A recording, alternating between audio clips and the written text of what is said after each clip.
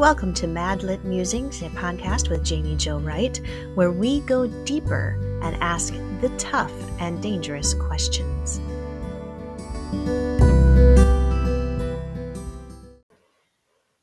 Today's episode is sponsored by Revell and Bethany House Publishers, which are divisions of Baker Publishing Group. Find out more at bakerpublishinggroup.com. Hey everyone, thank you for coming to Madlit Musings. Today we have Erin Bartels with us. She's published from Revell Publishing and she has a new release. Welcome, Erin. Thank you. It's great to be here. Thanks for having me. It's good to have you. Can you tell us a little bit about your writing, who you are, what you write, and this great new release that has an amazing cover? Yes, I can. I would love to. So I am the author of 4 novels now, and The Girl Who Could Breathe Underwater is the latest. People might know me from the others. We Hope for Better Things was my debut, The Words Between Us, and All That We Carried. And generally I write what you would probably categorize as women's fiction or book club fiction. Okay. I think that if it were a man writing it, or if there were male protagonists, it would just be called fiction.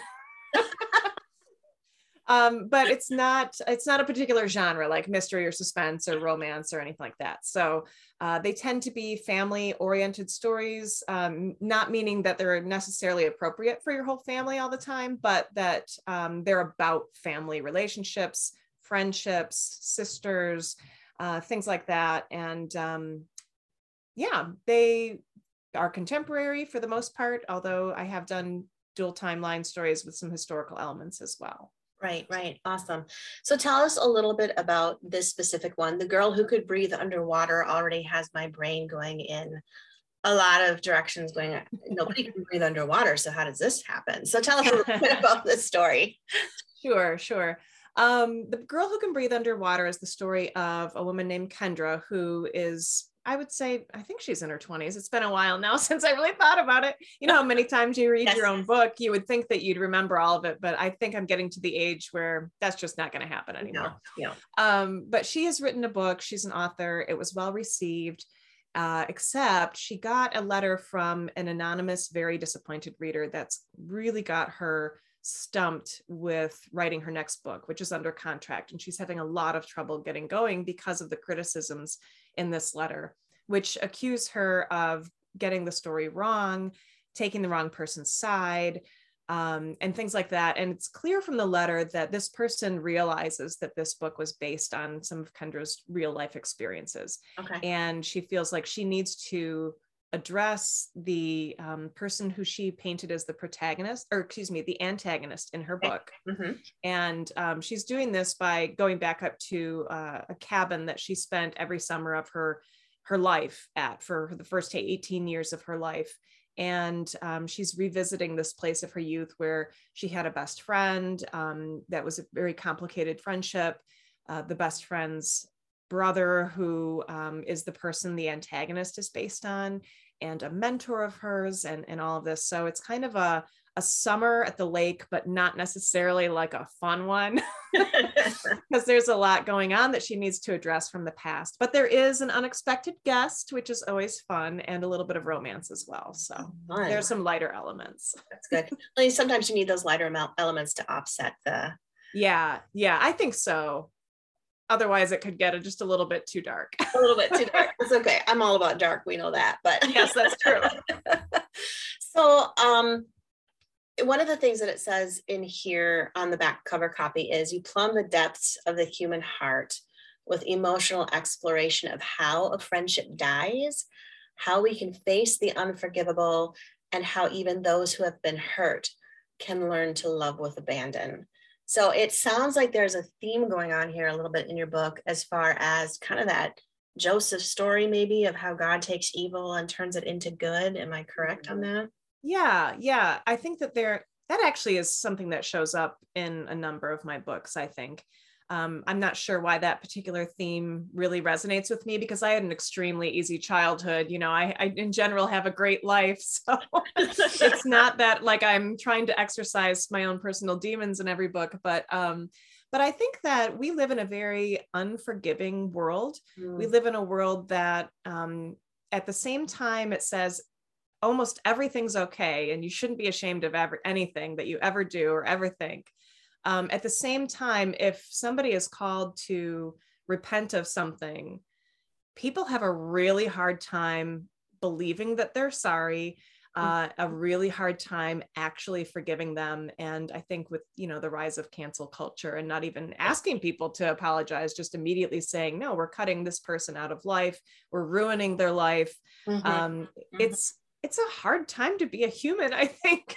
And we live in a tough situation. And I think that people are just not great at giving each other grace a lot of the times. Right. And sometimes that's from the world, sometimes it's from Christians. And I think that that's why I keep coming back to that theme of, are there unforgivable things?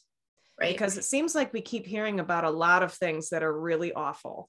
But are those things truly unforgivable? And even if you have trouble forgiving, or even if somebody's not sorry, how do you move on from there? Right.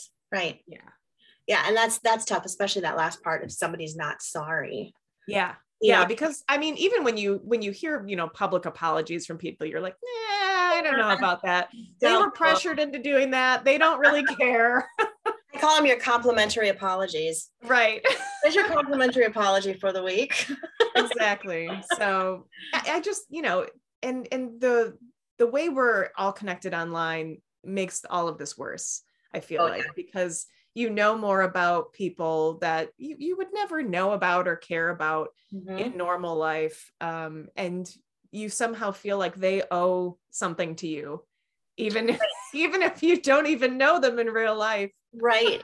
I find it interesting how, you know, a headline will read, so-and-so finally comes clean. And I'm like what, they owed the world an explanation about this private thing that happened in their life. Yeah. But I think that's, you know, what we're being trained to expect. Yeah. Yeah. So, sure. And I think also within the church, I think if you've been in the church for most of your life, like I have, and you're somebody who likes to please people like teachers and parents and things like that, you do your best to never mess up. Right. Ever. Right. And if you can manage to do that for long enough, you can feel pretty judgmental about people who, in your eyes, have messed up. But I think it's not until you really screw up yourself.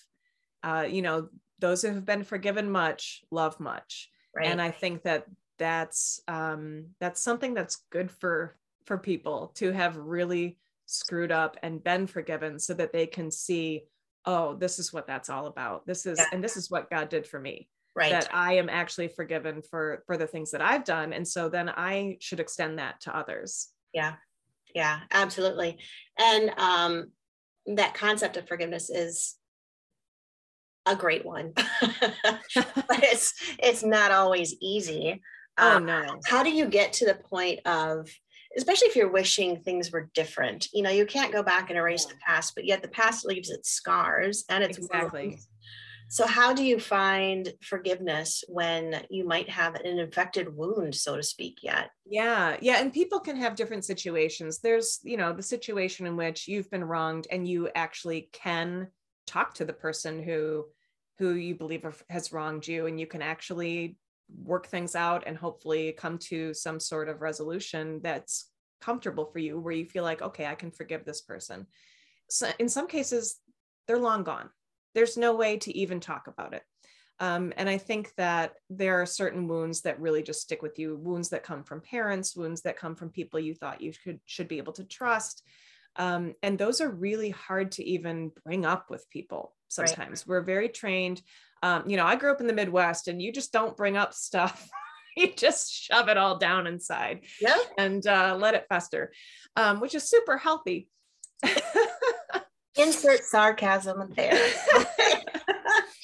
So, you know, in my own case part of this book is drawing on some of my own experiences when I was younger.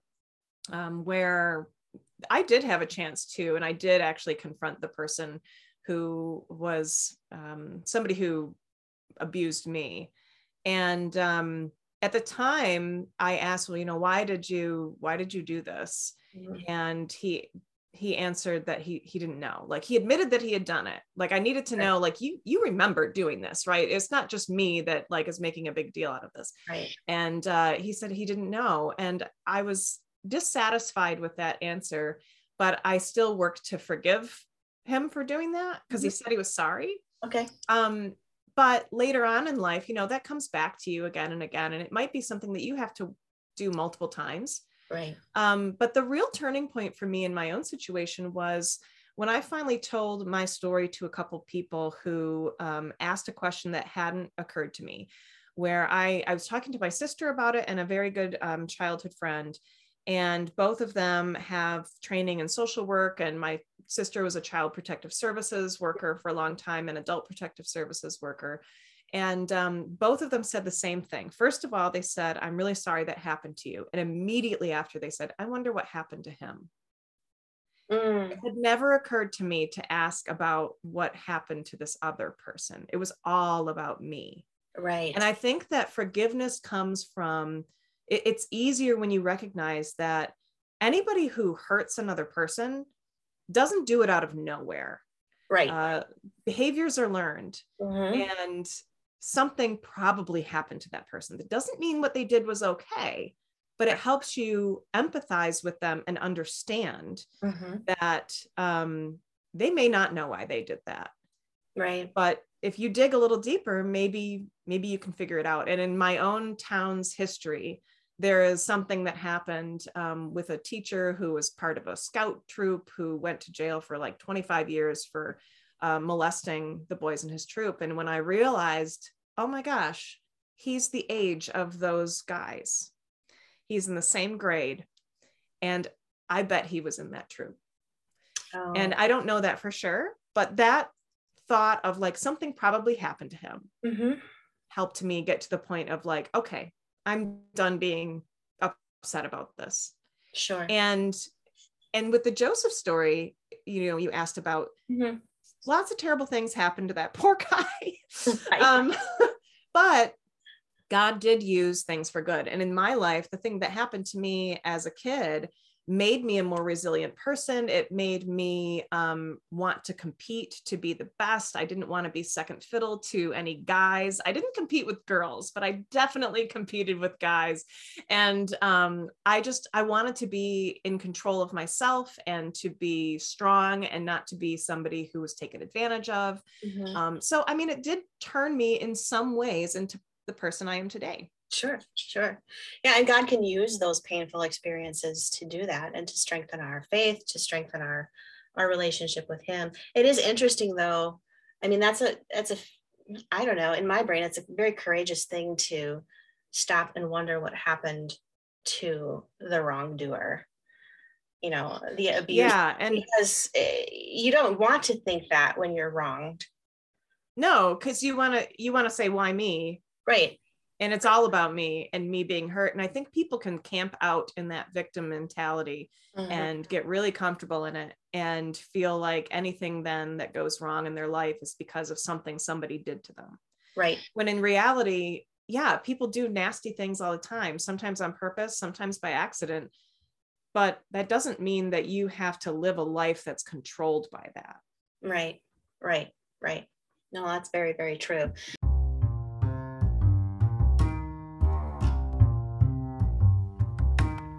Are you enjoying today's broadcast with our featured author? You can find out more about them and other authors from Baker Publishing Group at bakerbookhouse.com.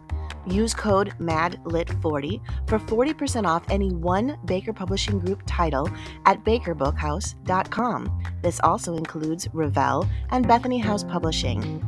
Go over fast. It's MADLIT40. That's your magic code for 40% off any one Baker Publishing Group title.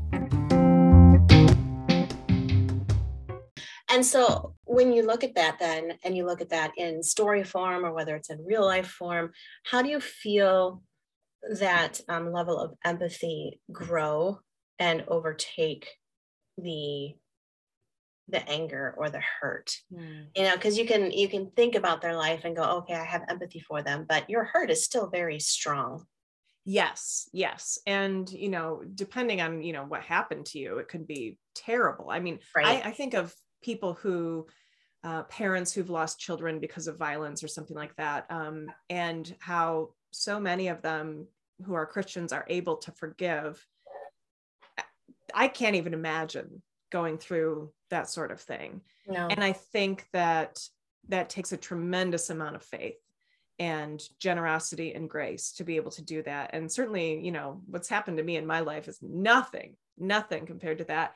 And I think that one of the things that makes it easier is, in some cases, getting perspective. Okay, what happened to me? What happens to people all over the world? Is what happened to me really as bad as I'm making it out to be? Maybe it is. Mm-hmm. And if it is, then, where do you go from there? How do you get past that? Time, I think, helps. These are things that I've been thinking about for more than 30 years, because this happened when I was 9 years old and I'm 42. Okay. And so it's been on my mind for a really long time. Sure. So time helps. And I think also what I was saying before, like when you screw up, it helps. Yeah. It helps you to be a more empathetic person, and just like when you have kids, you learn patience more, and you learn to not be upset when people are late to things, because you're like, okay, I get it. Right. You had to deal with all this junk going on at home or whatever. And I think that the older you get, the more you realize that the world doesn't revolve around you. Mm-hmm. And it's so much better of a life when you forgive easily and extend grace easily, rather than holding on to your anger. It's better for you. It's better for that person. And it's certainly a better witness to God's working in your life. Right. Yeah. That element of grace is such an important key to forgiveness. Yeah. And then I am always drawn back to the scripture where it talks about, and as a child, I was always confused by the verse, but for when I am weak, then I am strong. And I was like, how do you get strong when you're weak? But that concept of, being broken and falling, but then finding your strength in the one who heals. Yeah. Being able to offer his grace to even the wrongdoer or the injustice of the situation is a huge thing. Yeah. And I think that we're often also caught up on what we deserve. And we think that, oh, well, I'm a good person, so I deserve this from God. And I think it's remembering that any grace that you get is undeserved. It's unmerited favor. That's what it is. Right. And I think that's what hangs people up sometimes with forgiving. Well, this person doesn't deserve to be forgiven. Well, of course they don't. That's why it's forgiveness. If they deserved it, it would just be recompense. I mean, it would just be getting what they were supposed to get. Right. That's easy, but all forgiveness is undeserved. Right. Well, and my husband and I have talked before that there's this unspoken caste system to sin, this sin isn't as bad as this sin, therefore. Right. I'm not as bad as these people, so I'm going to point the finger at them. Exactly. And in the end, sin is sin, and even the smallest one separates us from Christ, compared to the largest. And the consequences may be different, but the actual separation from Christ comes with a little white lie versus massive. I mean, it's there. And so that grace is so critical, and that forgiveness is so critical, and it's just like you said. So with your character, how does she go on a journey that kind of parallels what we've been talking about? To some extent. Now, my books don't often have people who are necessarily Christians as the protagonist. Sure. My first book did. There were 3 protagonists, and there were sort of varying levels of how they were involved in their faith. But I'm very interested in people who are not, they don't even know necessarily the best way to go about this, because they're not people of faith. Sure. And I think that confuses some people who are picking up a book thinking it's Christian fiction. Well, why aren't there any Christians in this? And why aren't they talking about God more? So in Kendra's case, she doesn't really have a strong faith. Okay. And so she's kind of dealing with this, trying to deal with it on her own. And getting some help, but she doesn't like go back to scripture and find help or hope there. So, I mean, it's kind of strange to think about, like, well, what is it that's really helping her get through this? It's kind of a difficult question to answer, actually. I think it's reality, though, because really, we don't all start our journeys in ones of faith. No. And God's going to take us through. I mean, you can see God's hand working in your life, even when you're not necessarily seeking his hand. And and you often see it in hindsight. Yes. And I do like that in fiction, where it's not this, I hate to say the word magical, but this magical epiphany that you open the scripture and suddenly the right one falls into your lap and everybody doesn't really happen much. Right. It's a journey. And so I like the reality of the characters that you do build in your stories, because people can relate to those. And they're a good way of even introducing readers who aren't necessarily Christian into the Christian fiction world and some of the key concepts introduced there without throwing scripture at every chapter. Right. Yeah. I think that what comes through in my writing and in my books is that there is my worldview there as a Christian person, but it's not about trying to get anybody to make a decision or have an epiphany of, faith or anything like that. It's mostly, I'm really interested in how people fumble about in the world and how they deal with real problems. And I mean, I know even the people I know who have gone to church their whole lives, they're not perfect. They're not always going to go back to scripture and have I'm a pastor's wife. I see a lot more, I think, than a lot of people about the struggles that people go through. And some of them, even when they've been in the church for their whole lives, they still struggle to come up with a really Christian answer to a lot of things in their lives. And I think that being able to be walking alongside of someone and helping them along, even when faith is weak, is a real privilege. And I don't think we should look at those people as, well, this person must not be a Christian, or this person isn't a good Christian or a real Christian. People are at their own level and God's working in their lives. And it's great to be a part of that as somebody who's encouraging and coming alongside someone and holding them up when they're down. Right. I love, I've been married to a youth pastor and we've been in ministry for many years too. And, one of the phrases I always use is to remind myself to have that graciousness is this is their journey, not yours. This is the journey God has them on, and there's not a step-by-step process that is copied from person to person. And it's neat to watch God's hand working in people, even if they don't know that his hand is there. Right. Well, and who am I to say exactly how God is working in someone's life? I mean, you can see when somebody goes through a difficult time, you'll see even like on Facebook or whatever, their friends supposedly helping them by saying, well, you should do this, or this is why this is happening. And God is probably trying to show you this. Well, how would you know? I mean, we live in a fallen world, bad things happen. It doesn't mean that God is doing it to you. It's because we live in a sinful, fallen world, and God may be working the long game here, like it might not be obvious. And I think people push back on those easy answers and those easy platitudes. And that's what I like to write about, is the stuff that's not easy, the stuff where you look in front of you and you see a character has choice A or choice B, and guess what? Neither of them are good choices, but that's all they got. So what do you do with that, and where do you go from there? Which is great. And I'm glad there's authors like you that are willing to go there, because that's what I like to call dangerous fiction, because it really makes you think. Ooh, I like that. Dangerous fiction. But I like it because it's, in a weird sort of way, we all relate to it, because more often than not, it is A or B, and I don't like really either one. So it's tough being a person sometimes. It is.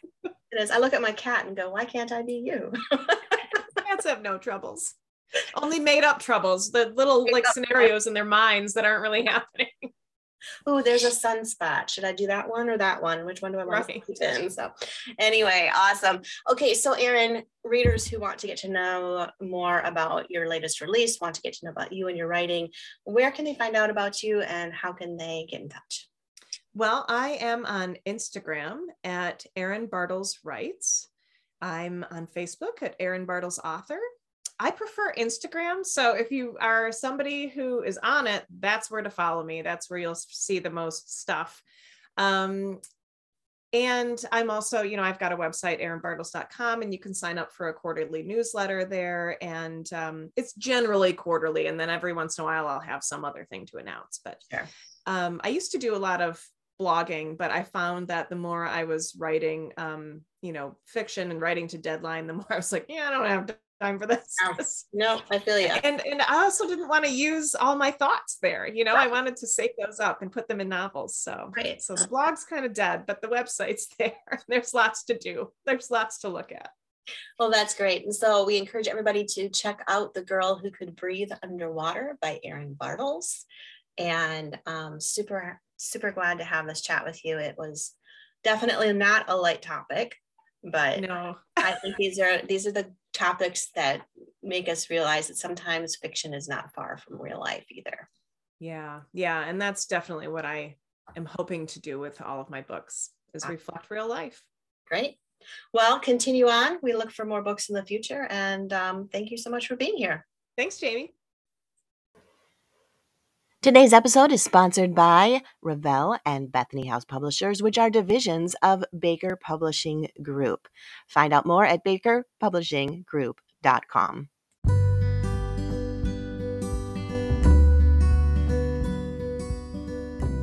Thank you for listening to Madlit Musings. You can find out more information about Madlit and all that it has to offer at madlitmentoring.com.